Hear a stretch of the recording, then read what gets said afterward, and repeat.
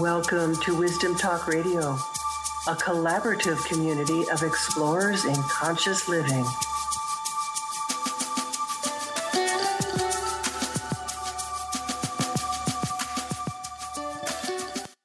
The word freedom is something we say we want, with the implication being that we don't have it.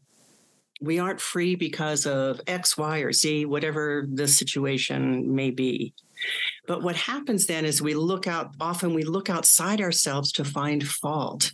And we lay the blame for our situation, whatever that is, whatever that may be, out there, outside of ourselves. And then when nothing changes in our situation, our ego is safe in the notion that the situation isn't our fault, because, of course, it's their fault, and that's why nothing's changing. And that means that the possibility of change isn't in our hands either. And so the cycle continues. The realm of possibility isn't even entered.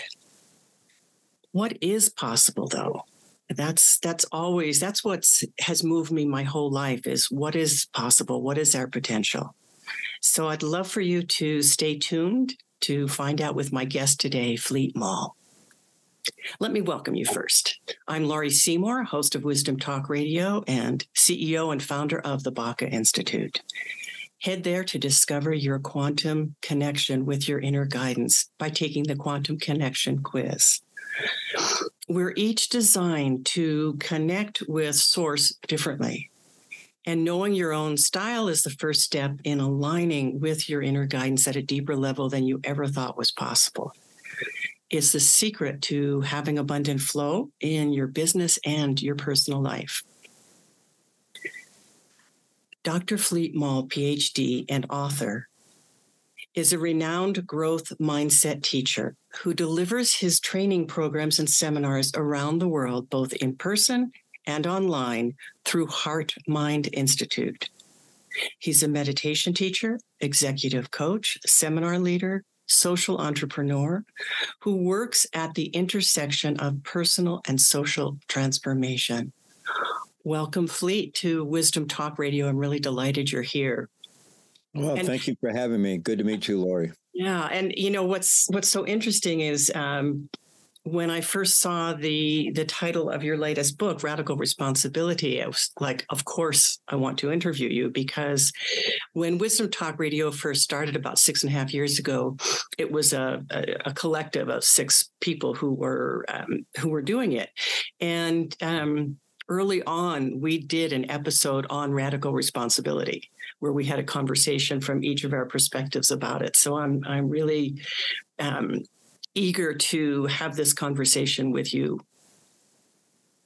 Great. Looking forward to it. So because people often, I might even say usually, conflate responsibility with blame, I want to ask you, what is, in your experience, radical responsibility, and how does it transcend blame? Yeah, absolutely. And that is the key distinction, how it transcends blame, and the distinction between ownership and blame. And we do often associate words like responsibility, accountability with blame, like who's in trouble now, right? Or we feel it's like a burden, a kind of heavy thing. But actually, as I'm sure is aligned with your show, the theme of your show, it's actually the doorway to possibility and freedom. So I usually define radical responsibility as voluntarily embracing 100% ownership for each and every circumstance we face in life, day in and day out. And that includes the circumstances that we, marshaling a bit of honesty, we can see we had something to do with, right? Either we maybe caused it completely, or we at least contributed to it, or maybe we're setting ourselves up unconsciously. Maybe we've got some, life scripts that have carried over from childhood, some unconscious self-sabotage routines, whatever it might be. But we all know, not any of us, of course, but we all know those folks who sadly end up in the same dysfunctional relationship again and again, or even abusive relationship again and again, or the same dead-end job again and again, or get taken advantage of in the same way again and again. And you have to wonder, is there some kind of unconscious underlying script going on there that they're playing out? And so is that going on for us? Or did we simply allow something to occur by, not paying attention, not doing our due diligence, not having the conversations we needed to have, being kind of lazy communicators, or not speaking up for ourselves, or just being unaware or being overly naive. So there's all kinds of ways in which we may have allowed a circumstance to arise or contributed to it and so forth. And then, of course, there are those circumstances that we get as honest as we can, and we can't really see we had anything to do with it, and everybody else would agree. And it just seems like the situation just fell out of the sky and landed on us, right? Well, and we may very well feel victimized by that. And of course, people are victimized terribly in their lives, and terrible things happen to people. And of course, we're talking about adults here, not children, but even with adults, terrible things happen to adults. And so something could happen to us that we may very reasonably have a lot of feelings about, and it may really knock us down. And we may need a lot of validation and support around that. But at some point, the salient question is going to be, what am I going to do with this? Here it is now. It's in my life now. And that's not going to change. It's in my life. And whether it should be there or not, it is. And the salient question is, am I going to let it take me down? And get stuck in a victim position around it? Very reasonably so. It might be heroic to get out of there in some situations, but nonetheless, going to be very limiting for my life possibilities if I stay stuck there. Or am I going to find what's the most creative way I can embrace this, the reality of this, right? Or, whether it should be or shouldn't be, here it is. So can I embrace the reality of it and find the most creative way to move forward in my life? For my own enlightened self-interest, and which could include, in some cases, seeking justice and things like that, but from a place of empowerment, as opposed to a place of blame or shame that we'll go more into. So with radical responsibility, the first step is often when we're in situations we're not happy about. It also can be helpful to look at situations we are happy about, because understanding how we got there, then we can repeat the formula, right? Right. But mostly we tend to be concerned with situations we're not happy about. And so the first step is really to look into, can I see I had any relationship to this occurring? And that has absolutely nothing, that might seem okay. I'm going to beat myself up about that. But no, absolutely not. Yeah. It has absolutely nothing to do with blame. It's simply for learning. Because if I can see, that I went from A to B to C to D, and I don't like D, well, I can look back and see, okay, well, I could have taken a right turn instead of a left, or I could have taken a different approach, and I'm learning something, and I see how a situation arose, and now I can do something different in the future. So it's purely for the purpose of learning. And of course, learning and transformation, learning and change. Yeah, absolutely. And because we all have tendencies towards self-blame, we need to work with that as well. And we need to develop a lot of self-compassion and a foundation of compassion and resilience, so we can develop that capacity for radical honesty, to really be able to look into things and purely to learn from them, and then to make changes without letting it tip us into that self-blaming, which may be a habitual pattern for many of us. But at any rate, the basic idea has absolutely nothing to do with blame. And it has nothing to do with blaming others, obviously, but it has not one iota to do with blaming ourselves, and it's certainly not about blaming victims. It's about ownership and choice and possibility.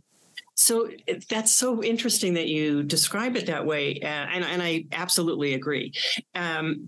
And I was struck when you just said radical honesty, because my experience has been working with, thousands of people over the years, that when someone is willing to have that level of honesty with oneself, and honesty has nothing to do with blame. I mean, really, I don't see people being honest when they're blaming themselves. But being curious about what is it that is going on here? What is the pattern? That's where the journey or the path to freedom lies. Absolutely. Yeah, it has to begin there. Otherwise, we're just kind of living in the world of our illusions and delusions and fantasies and wishful thinking about how life could be, should be. Why isn't it that way? We're not really dealing with life, and so we're not engaged in a way that can actually create a difference for ourselves and others. And I see that so often in relationships, whether it's primary relationships or friend relationships, where if both people have that willingness to want to know the truth, that's what I call it anyway. They want to know what is real here. That takes us right through any conflict or or blame, certainly, but it brings us to a point of being able to communicate in real life, in real time, about what's actually happening. Yes, even in many of the models around both self-compassion and compassion for others, which are both very, very important qualities. There's the notion of fierce compassion, right? Mm-hmm. Fierce compassion with ourselves and fierce compassion with others, which is really the mixture of compassion and honesty, right? Mm-hmm. And obviously, if we have a relationship with someone, it's not about going up to strangers and telling them how they should live their lives. And even with friends, that's not a good idea unless it's invited or welcome. But if we have a relationship with someone and they're open to communication, and they're desirous of understanding things and making changes, then one of the most compassionate things we can do is to be honest in a gentle and kind and skillful way, but to be honest, right? And then of course with ourselves, if we can't be honest with ourselves, we're not doing ourselves any favors, right? So even though we want to approach ourselves as our own best friend, and really in a kind and gentle, non-aggressive way, but still a radically honest way, because that's the only way that we can really move forward in our lives. Yeah. So, Fleet, you have such an interesting background. And I know you've told your story, or at least I imagine you've told your story thousands of times. Could you give us a sense of really where you came from and why this has become your teaching path? Yeah, sure. So, I'm a baby boomer. I came of age in the 60s and the 50s and 60s, and good Roman Catholic, middle class, Midwestern family, but nonetheless beset with alcoholism. And one of my parents was sometimes called an episodic alcoholic. It was my beloved mother, who, when she was sober, was amazing, incredibly intelligent, artistic, and a wonderful mom. But once a week, once every other week, every now and then twice a week, she would drink and completely transform into this very scary rageaholic. Mm-hmm. And it was literally a Dr. Jekyll, Mr. Hyde kind of situation. Mm-hmm. And I don't know exactly when it started, but I may have some memories from some family vacations before starting school, but definitely once school had started, you come home from school and you could tell mom had been drinking. Mm-hmm. And it would just get worse and worse. And by the time my father got home, it would just be absolute chaos in the home and things being thrown. And eventually my mother would pass out. And the next morning, you'd come down to breakfast, and there she was, and smiling mom again, and it was never discussed, right? It was never talked about, and it was like it was a big secret. And of course, it wasn't a secret in the family, but it wasn't even a secret outside the family, because it happened in social situations sometimes. And when my father wasn't around and my brother was already off to school, she'd come after me. So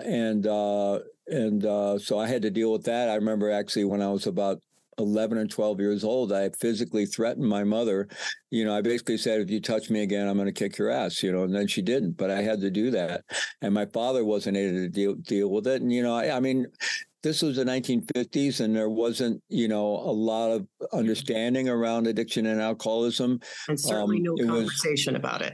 No, and very few people in my parents' milieu would end up in AA, unless they really happen to, get connected serendipitously with somebody connected there. But, and they're very much about appearances and keeping things on the on the quiet. And so at any rate, I grew up with that, and that creates this tremendous psychic splitting, even I was one of 5 kids, and I had an older brother, but the family all thought I was my mother's favorite. Maybe I was. So at any rate, there was this real, complete sort of splitting. And I emerged into adolescence with this huge gaping hole in my gut, and trying to patch that up and fill it with anything I could. And it just felt like a black hole, an abyss. And I was just constantly trying to seal it up. And so, I was just trying to do that with everything imaginable: sex, drugs, rock and roll, and everything else. And I also, before all that occurred in my very early life, I remember the world being very magical and feeling very plugged into reality and kind of this state of awe. And that completely went away, at 5, 6 years old. It may have had to do with my mother's alcoholism. It may have had to do with starting school, but it went away. And I wasn't happy about it. I wanted that back, and I was always looking for it. So that took me down a lot of twisted roads and into, there was some sense of plugging back into something that felt like it had a little more reality and vividness to it with the drugs, the sex, the rock and roll, the music, all that of that era. But of course, if you've got that hole in your gut and a propensity towards addiction because of it, then, those are dangerous roads to take and a lot of baggage, and they're all kind of mirage-like anyway.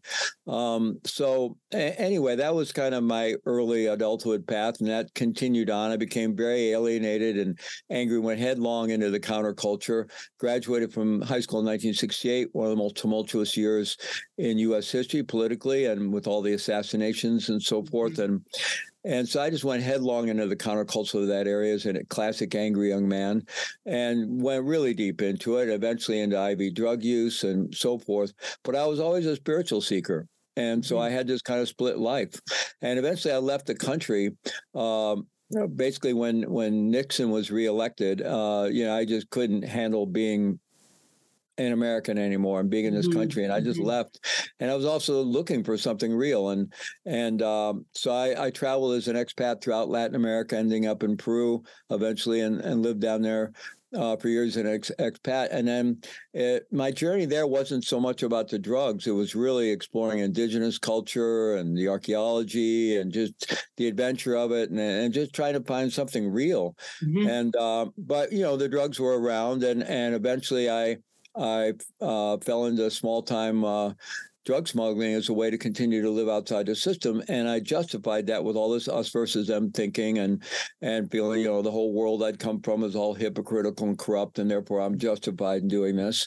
And, it took me quite a while to undo all that. But in the meantime, I actually was living high up in the Andes Mountains in Peru, and I heard about the founding of Naropa Institute, Naropa University, where I know you spent some time teaching as well. And I had already zeroed in on the Tibetan Buddhist tradition. I had the only books that had been published at that time, the Evans One series, up in my little adobe, hut up in the mountains of Peru in a very remote valley. And so I was trying to do that on my own. And then I read about him. Somebody showed up at my house with a copy of Rolling Stone magazine from the fall of 1974. And I read about him and about the founding of Naropa, and I just knew I had to go there. And eventually I managed to get up there and enroll. But I kept this shadow life going and got very involved in Naropa, got my master's degree in contemplative psychotherapy there and became a close student of his, but kept this secret life going.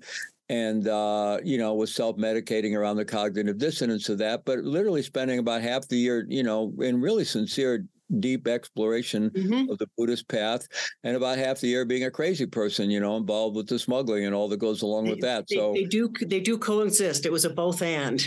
Yeah. And before I was able to untangle that, I earned my way into a long prison sentence in federal prison for drug smuggling. So I was actually sentenced in 1985 to 30 years, no parole. And I pretty much thought my life was over. I was 35 years old. The paper said I'd be 65 before I had any chance of release. Once I got to federal prison, this was after 7 months in county jails and going through trial and all the rest of it, with quite an incredibly traumatic experience. The U.S. versus you is no small thing. And eventually, after getting to the federal prison and getting there for a while, I finally kind of figured out how things worked. And I realized that I fortunately was sentenced under the old law prior to 1987, and you got a lot of good time if you stayed out of trouble. So I realized that on 30 years, I would serve 18 and a half years if I managed to stay out of trouble. And then it took my appeal about 3 years to go through the courts, and they knocked off one count of a 5-count aggregated sentence. And that reduced my aggregated sentence to 25. And then on that, I knew I'd serve 14 and a half, which still felt like forever. But nonetheless, that is what I ended up serving. I managed to stay out of trouble, which is not easy in prison. And because when you get in trouble, they start taking away in chunks, and you can't end up doing your time day per day. Actually, some persons say, I did my sentence day per day. I don't think that's exactly something to be proud of, but people get some strange mindsets going in there. And at any rate, I did serve 14 years inside and then 6 months in halfway house and house arrest. So that was between 1985 and 1989. And I have deep regrets about everything that got me there and all the harm I created being involved with drugs and drug smuggling. And I have especially profound regrets on what I did to my son, who was 9 years old when I went in. So he and his mother basically abandoned them, and they went back to Peru, and my son was growing up without a dad. Fortunately, my family provided some financial support to them a little bit. They brought him up to see me about every other year. But still, he was basically growing up without a dad. And so I have a lot of profound regrets around all that. I do feel good about what I did with my time there, because this was a huge wake-up call for me, obviously. I finally had to face the reality of all the incredibly selfish decisions I've been making for so long, and all the justifications began to crumble and fall away. I still had some just in my head that, like cocaine back in the 60s and 70s was a recreational drug. Everybody was doing it, blah, blah, blah. But sitting in 12-step meetings, which I immediately joined when I got there, I knew I had to deal with my substance abuse and alcohol issues. And listening to one man as a male prison, listening to one man after another talk about their lives and their families' lives completely unraveling around drug use and cocaine use and, all that artifice of self-justification just crumbled away. And I had to really face, I've been involved in something incredibly harmful. And I was in complete contrast to the ethical foundations of the Buddhist path I was on. And I really had to face that. And that really became the whole next stage of my spiritual journey. And I was just driven to leave my son a better legacy than just his dad went to prison or his dad died in prison, because I had no surety that I would survive my time. I was seeing people die by violence where I was, and it was a federal prison hospital where people were dying every day from AIDS. This was the height of the AIDS movement. They were dying from AIDS and cancer and liver disease. And people who were in general population, like myself, got sick and died there while I was there. Mm-hmm. So I had no surety that I would survive my time, but I wanted to leave my son a better legacy than just his dad went to prison or he died in prison. And so I knew whatever I'd be able to create there would come out of my practice. And so I just really started practicing like my hair was on fire. I was incredibly disciplined, incredibly dedicated to practice, but I also lived a life of service. My day job was teaching school for 14 years, helping other prisoners learn to read or get their GED or study for college classes. We started the first hospice program anywhere in the world in a prison, and that was a big part of my life for the last 11 of the 14 years I was there. I led a meditation group in a chapel twice weekly, very involved in the 12-step work. So a real life of service. But when I wasn't doing that, I was up in my cell, practicing meditation and studying, and lived this incredibly disciplined life. And it was kind of like my ashram or monastery time for 14 years, although the place I was at was nothing like an ashram or a monastery, other than the fact that you got 3 hots and a cot, and there was everybody wore the same clothes, and you didn't have outside responsibilities. Right. But other than that, it was a world of constant chaos and anger and violence and shaming. And on a good day, you only had maybe a half dozen encounters with either the staff or your fellow prisoners that were incredibly demeaning, right? So, keeping up any sense of self-worth was incredibly challenging, and I'm incredibly grateful for the contemplative practices that I came in there with.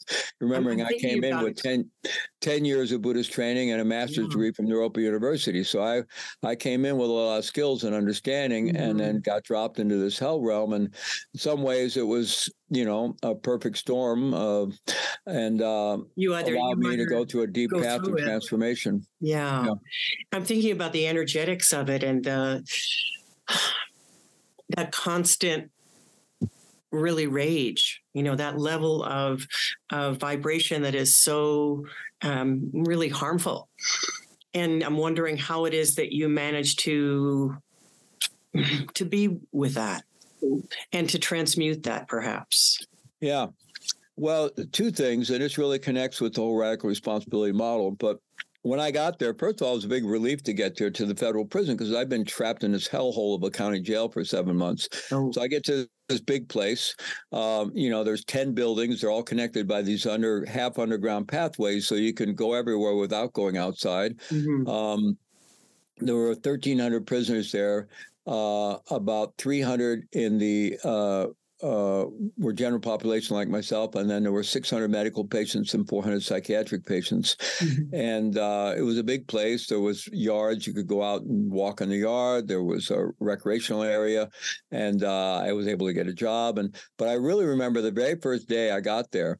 And after they took me in through, where they bring you in and give you your prison clothes and so forth, and then I step out into this place, start walking down the halls. I felt like I'd entered into a Fellini movie of suffering. I was seeing men who were blind being helped down the hall, men being wheeled about in wheelchairs who were quadriplegic, paraplegic, or emaciated with AIDS, men coming out of the psych ward doing the Haldol or Thorazine two-step. It was just insane and such a world of suffering. But I'm very grateful for that moment because I arrived there really wrapped up in the drama of my own situation, right? I've just received this 30-year no parole sentence. I thought my life was over. I was full of incredible pain and remorse over what I'd done to my son and how I'd let my family down and my teacher and my community and how I'd torched my own life, and I was really caught up in that drama, obviously. And when I saw all this suffering, it just completely shook me out of that. And I just said, oh. And I just immediately started, how am I going to show up and add value here? How am I going to show up and serve? And I really credit the influence of my teacher, Trump Rumshay, with that, but also my family. My family, despite its problems, had very good values. So, I just started showing up and figuring out how I could serve, how I could add value. So that was very important. Mm-hmm. The other part, though, was I quickly realized that this was a world of tremendous rage and shaming. And, almost at most prisoners all have society thinks of them as the perpetrators, right? And society feels victimized, and rightly so in many cases. But prisoners see themselves as the victims, and they all have a huge victim story. Mm-hmm. And usually the way, if you met someone, you might go for a walk on the yard and, one person tells their victim story and then the other person tells their victim story. That's kind of like the bonding exercise, right? Mm-hmm. And after I went through that a couple of times, I certainly didn't want to hear my story anymore. And I really didn't want to hear their stories, which wasn't very compassionate, but it's just not where I wanted to live. Right. And I realized that I was in this world of tremendous anger and rage and bitterness and mindset of victimization. And that if I didn't take a very proactive approach, I could end up that way. Mm-hmm. And I didn't want to come out of prison that way, angry, bitter, with a victim mindset. I didn't want to live that way in prison. Fortunately, I'd had enough training to know that. So I realized that the only way out for me was to embrace 100%, even 200% ownership for having got myself in there and what I was going to do with it, mm-hmm. and where it would take me. I really realized I had to just embrace that radical level of ownership and responsibility. And, there were plenty of people that I did a lot of people's time. I refused to cooperate. And it wasn't I was trying to be a stand-up guy. It was just my values. I couldn't, see somebody else is going to do time instead of me. Somebody else's family is going to suffer instead of me. That didn't line up with my Buddhist values or my basic instincts as a human being. And so I didn't cooperate, but many people did. And thus I became the kingpin. And, there were 30, 40 people, most of whom I didn't know, but loosely connected. When, you're involved in that business, there's just connections that go out forever. And so, all these people got deals, including some people that were involved in much more serious stuff than I was. Mm-hmm. And plus, when you're being prosecuted by the government, they don't play by the rules. They break the law. They break the rules. They play hardball. They make no bones about it. And so, I could have had spent my time, with all those feelings of feeling victimized and anger towards all of that. And I just said, I'm not going to go there. And in the Tibetan Buddhist tradition, we have a practice called Tonlin, exchanging self for other on the medium of the breath, which is really about resolving any of those and dissolving those enmities that we might hold in those grievances. So to the extent that I had any of that going on, I really worked at dissolving it all. Yeah. And within not, terribly long time, I really didn't have any enmity towards anyone. And I just was focusing on, I got myself in here. And, that wasn't hard to see either. I earned my way there, but I got myself in here. Nobody else has really anything to do with it. Or if they do, that's irrelevant to my current situation. And it's completely up to me what I'm going to do with this and where that's going to take my life. So that's really where the radical responsibility model was born for me. Wow. And then you've moved into that place of what is possible, into the place of potential by virtue of having worked through and released any of the things that would hold you back. And in what I see is how deeply blame, self-blame, situational blame, whatever it is, holds us back from being creative, holds us back from co-creating what it is that's possible, what it is that maybe we're even here to do. And that was a world where my fellow prisoners were deeply mired in both blaming others and in self-blame. Right. They mostly talked about blaming others, but internally you knew they were also involved in a lot of self-blame and inability to forgive themselves. And of course, a lot of people that end up in prison have been victimized. In fact, the majority come from terrible backgrounds where their childhoods were full of trauma. I mean, people get programmed to go to prison. I really can't really blame my back. I mean, the alcohol is my family, but most people that end up in prison come from much worse circumstances than that, right? So they're just full of this internalized shame and blame and so forth. And I was very lucky to come in with the skills and strengths and context I did, because most people come out of prison worse than they went in. So what were you able to do within it? I mean, you did this meditation group, you did education. What were you able to do? Not so much from what your actions were, but what shift did you see in some people that you were able to give witness to? Well, I worked with a lot of people because I taught school. I helped a lot of my fellow prisoners learn to read or get their GED and study for college classes. And that was across all the ethnicities and races that were there. And, prisons are very segregated racially. And there's a lot of enmity and a lot of racial and cultural clash between the groups in prisons. And you generally kind of keep to your own. And so I didn't. I didn't make a point of trying to carry a flag about it and get myself killed over it. But I was very involved with men of every race, as helping them get their education. Once we started a hospice program, I'm caring for people of every ethnicity and every religious background, and very intimate physical care, bathing people and people in really rough situations, dying of AIDS and dying of cancer and liver disease and so forth. And I spent most of my meal breaks and free time up in the hospital doing that kind of caregiving. And then, I was into sports. So, I played basketball, and I was one of the few white guys that played basketball. And, so I had probably more broad relationships in the prison than just about anybody. And also, for the staff, they would just as soon you just be a convict, get busted every now and then, just be a thug, be a convict, because then they know who you are. And that's not who I was. But at the same time, I was really clear what my community was, my fellow prisoners. And, you got to keep real boundaries with the staff. I mean, you have a boss at work every day. You kind of may get to know them or be a little friendly. But basically, you keep real boundaries with the staff. And I knew what my community was. But at the same time, I wasn't going to embrace being having that convict mentality, right? So people didn't quite know what to do with me, but I was very disciplined, so they respected that for the most part, and they saw me showing up and serving in various ways, and so generally people did kind of respect it. But I know I influenced a lot of people that I work with in school, but we also had, I don't know how many men came through the meditation groups, because it was basically a beginners group, because this facility, the general population was very transitory. Most men didn't like being there because it's a hospital, and the guys who were still in the game, there wasn't a lot going on there compared to other penitentiaries. And also most of the prisoners came from the West Coast or East Coast. So this was in Missouri, Southwest Missouri. And so, probably the average standard general population was, I don't know, a year at most. And I was there for 14 years. So I saw people coming and going constantly.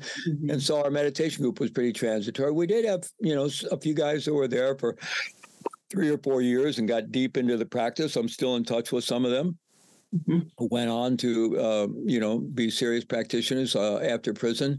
But nonetheless, I think, I saw a lot of changes and a lot of men through that work. But I'll tell you, and this kind of goes into the radical responsibility model a bit as well.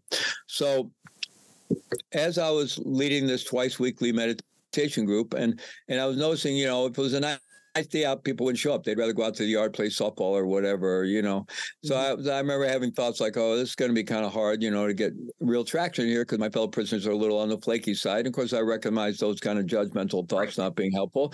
And I thought, well, how can I create this differently, or what am I doing? And so I was always looking into how I could, I was never proselytizing, but how can I create something, and then at some point, I had the opportunity to invite someone to come to a program there who integrated 12-step work and mindfulness meditation. And so I invited some of my friends from the 12-step group, and they came there, and some of them stuck. So now I had a group of people to kind of do participatory research on, including myself, anecdotal research just by observation, who were involved in both the 12-step work and the meditation and mindfulness training. And then when we started the hospice program, I recruited from both of those groups, the prisoners that we brought into the hospice training. And so once we got that going, then I was able to observe myself and a group of men who were involved in meditation, 12-step work, and the hospice service, which was incredibly transformational to put your attention on the needs of someone else instead of your own and be confronted with your own mortality through that work.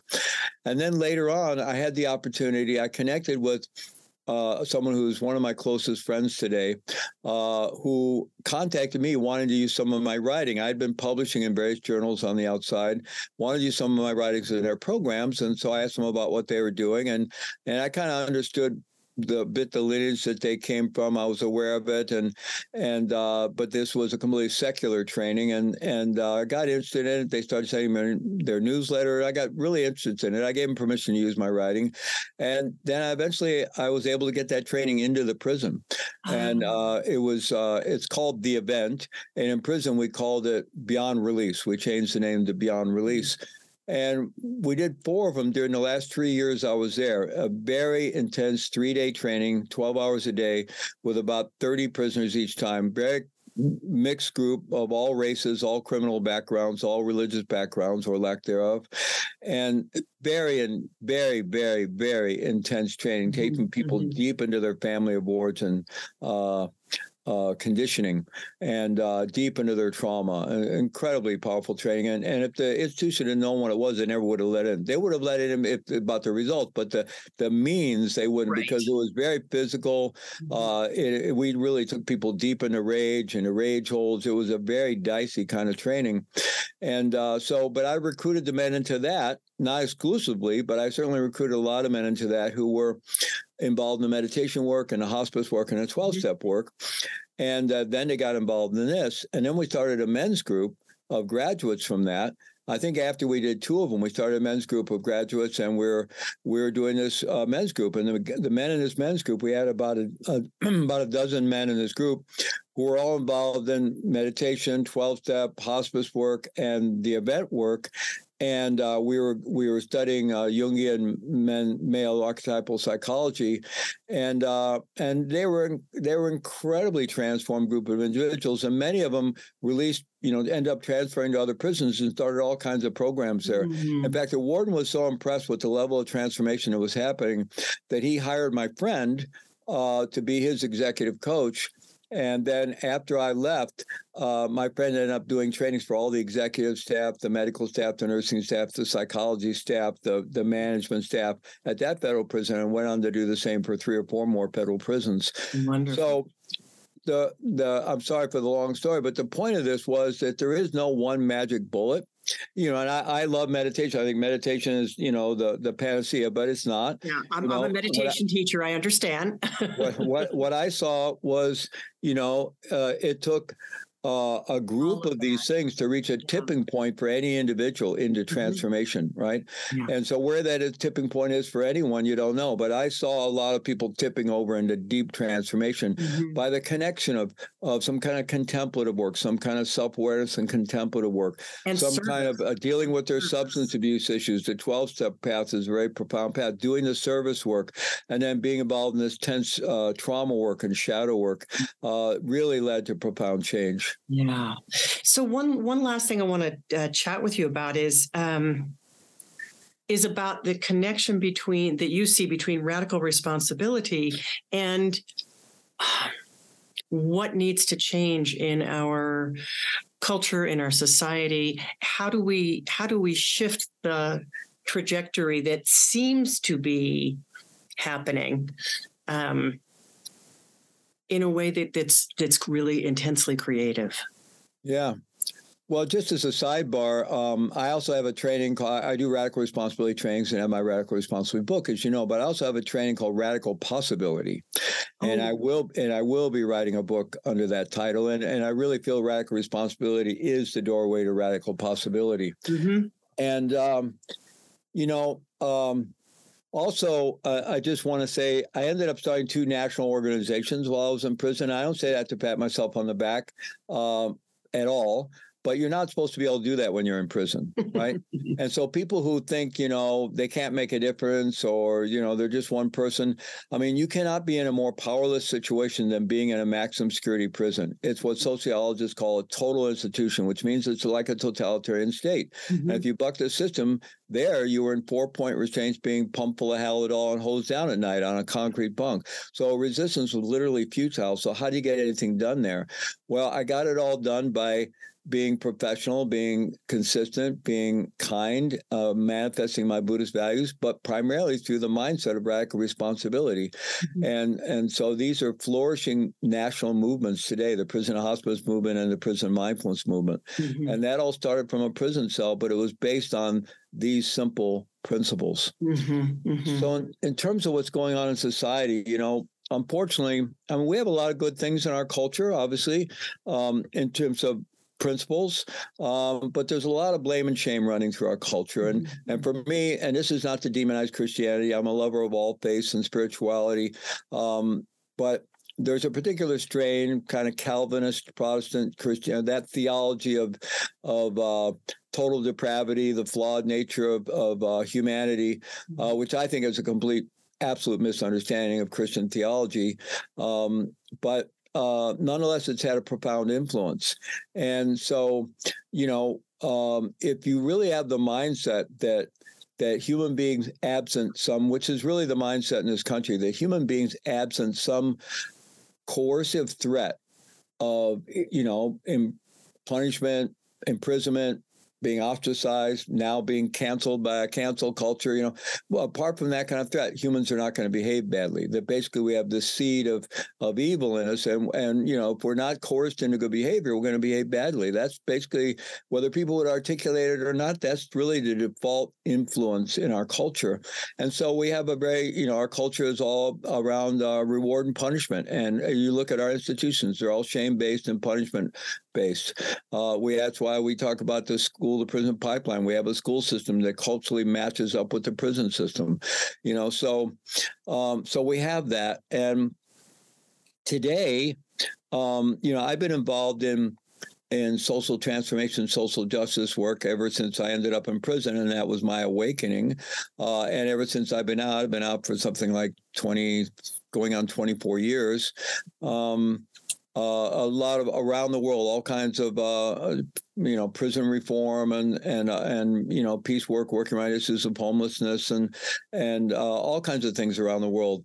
And a number of years ago, I felt like I used to think I had my tribe, so to speak, of people involved in sort of contemplative social action, contemplative social justice work. In other words, wisdom based, and there's always been the less wisdom-based forms of that, but there really was I felt there was a tribe and a dominance of socially engaged Buddhism and contemplative social action and, and really lining up with Kingian, the both approach of Martin Luther King and Dorothy Day, and many other different traditions, as well as all the great Asian figures in socially engaged Buddhism, and people like Thich Nhat Hanh, Selexia Raksa, and so many others. And but a number of years ago, things started shifting, and my tribe went somewhere else. Interesting. And the dominant form of social justice work today is all based on blame and shame. Mm-hmm. And in my view, it's under their goals are the same as mine, their concerns are the same as mine, but and I don't think it's intentionally so, but it's drifted into this very blame and shame based approach to social mm-hmm. justice. It's very much around victim identities, mm-hmm. and despite that, I feel an affinity for their goals. I don't think their strategies are going to get us there. In fact, I think their strategies are doing perpetuating mentality, really. Exactly. I think the strategies are doing more harm than good. So that really puts me, I have a hard time. If I even start speaking about that publicly, people start thinking I'm a Republican. No, I understand. I've been a progressive liberal Democrat my whole life, but I am becoming more of a kind of a centrist in today's culture. I would think of myself as center left, and it's really the only place you can find reasonable dialogue. This is in the podcast world with some of the heterodox thinkers in the podcast world, and you can have reasonable conversations, because the incredibly polarized culture we have between the right and left, they don't want to talk to each other. They just want to cancel each other out, destroy each other. They want to win. It's a winner-take-all culture that we have. Mm-hmm. One side wants to grab power and then shove their agenda down the other. And it's the same on the left and the right. I'm more aligned with the agendas of the left for the most part, but I still don't believe in the strategies. And I think it's creating more harm than good. I think, mm-hmm. That's how we get leaders like Trump, as a backlash to mm-hmm. that kind of thinking. So, anyway, I think we have real issues now. And it's kind of the extreme wave of an inevitable, human era of what's generally regarded as postmodernist thought, which is very important, brought a lot of good things, but we're kind of at the extreme edge. And I think this is eventually will be the tipping point into integral thinking, and people can have that integral mindset of seeing the good in everything and wanting to just bring the best forward from all the different kind of cultural mm-hmm. mimetic values. We hear a lot about the culture wars, which is basically the fight between traditionalism and postmodernism in the mm-hmm. landscape of modernism. And, eventually we need to be able to get out of that into integral thinking, where you see the good in all that. Mm-hmm. There's good in all that. You don't never want to throw out the baby with the bathwater. There's good in all these different mimetic values, but that's not where we are right now. Right. We're in the extremes of the postmodernist leading edge of that. And whether it's going to another generation to what it's going to take to really tip enough people over into integral thinking, I don't know. But in the meantime, blame and shame has never been more at the forefront of our culture than it is right now. Right. And that's why I'm so appreciative of what you have created, certainly in the book, because people can, it's easily accessible. But more than that, in what it is that you're sharing, the messages that you're sharing, the wisdom that you're putting out there. And, and I feel like what you've just talked about is we could start a whole other conversation about it. And maybe sometime we will, because I feel like that's at the heart of whether we focus on what's wrong or whether we focus on what's possible. And that mm-hmm. is going to determine how successful we are, how we move forward as a race, as a human race. One of my teachers remarked that if you have a group of human beings, a society, a community of human beings that fundamentally on some level feel bad about themselves, what kind of world are they going to create? Right. What kind of institutions are they going to create? Yep. Yeah. It's self-protection or self-medicating or, whatever it is, it comes out of that other place. So radical responsibility is grounded in the notion of unconditional basic goodness, or what theologian Matthew Fox called original blessing as opposed to original sin. And that's the working title of my book, is Original Blessing. And then I was like, well, but Matthew Fox has written that. But then I hear, it's okay. You can still use the same title because that's the one. So how can people find more out about what you're doing? Well, they can go to my basic website, fleetmaull.com, and kind of get everywhere from there. But if you're interested in my courses and the online summits we do, Heart Mind Institute, which is heartmind.co, heartmind.co. And if they're interested in the prison work, prisonmindfulness.org, mpha.org for the prison hospice work, and so forth. Great. And the book, Radical Responsibility, you can go to radicalresponsibilitybook.com and read all about the book and all the accolades from other best-selling authors. And I know it's backwards, what people are seeing, but here it is. And you can download a free chapter at radicalresponsibilitybook.com. Yeah, and it's, I want to say just personally, it's a very worthwhile book to dive into and really spend time with. Well, it's really written as kind of a manual. It's not just a book to read through. Right. I really encourage people to get a journal and do all the exercises in the book and really take it as a manual for transformation, because that's what it's intended to be. Yeah. And that's what it seems like your life has been intended to be. Well, that's where I've ended up. Didn't have the conscious thought, but that's what has happened. Yeah. Thank you, Fleet, for a delightful conversation, for sharing yourself, and for what you're doing in the world.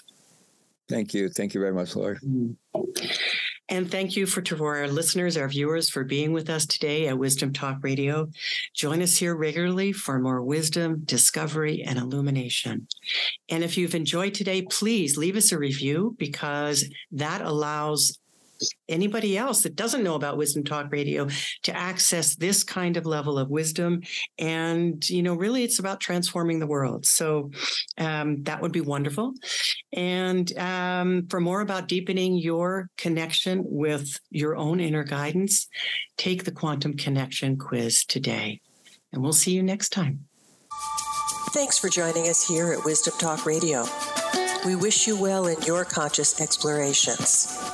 For more information and to join in the conversation, our website is wisdomtalkradio.com or at Wisdom Talk Radio on Facebook.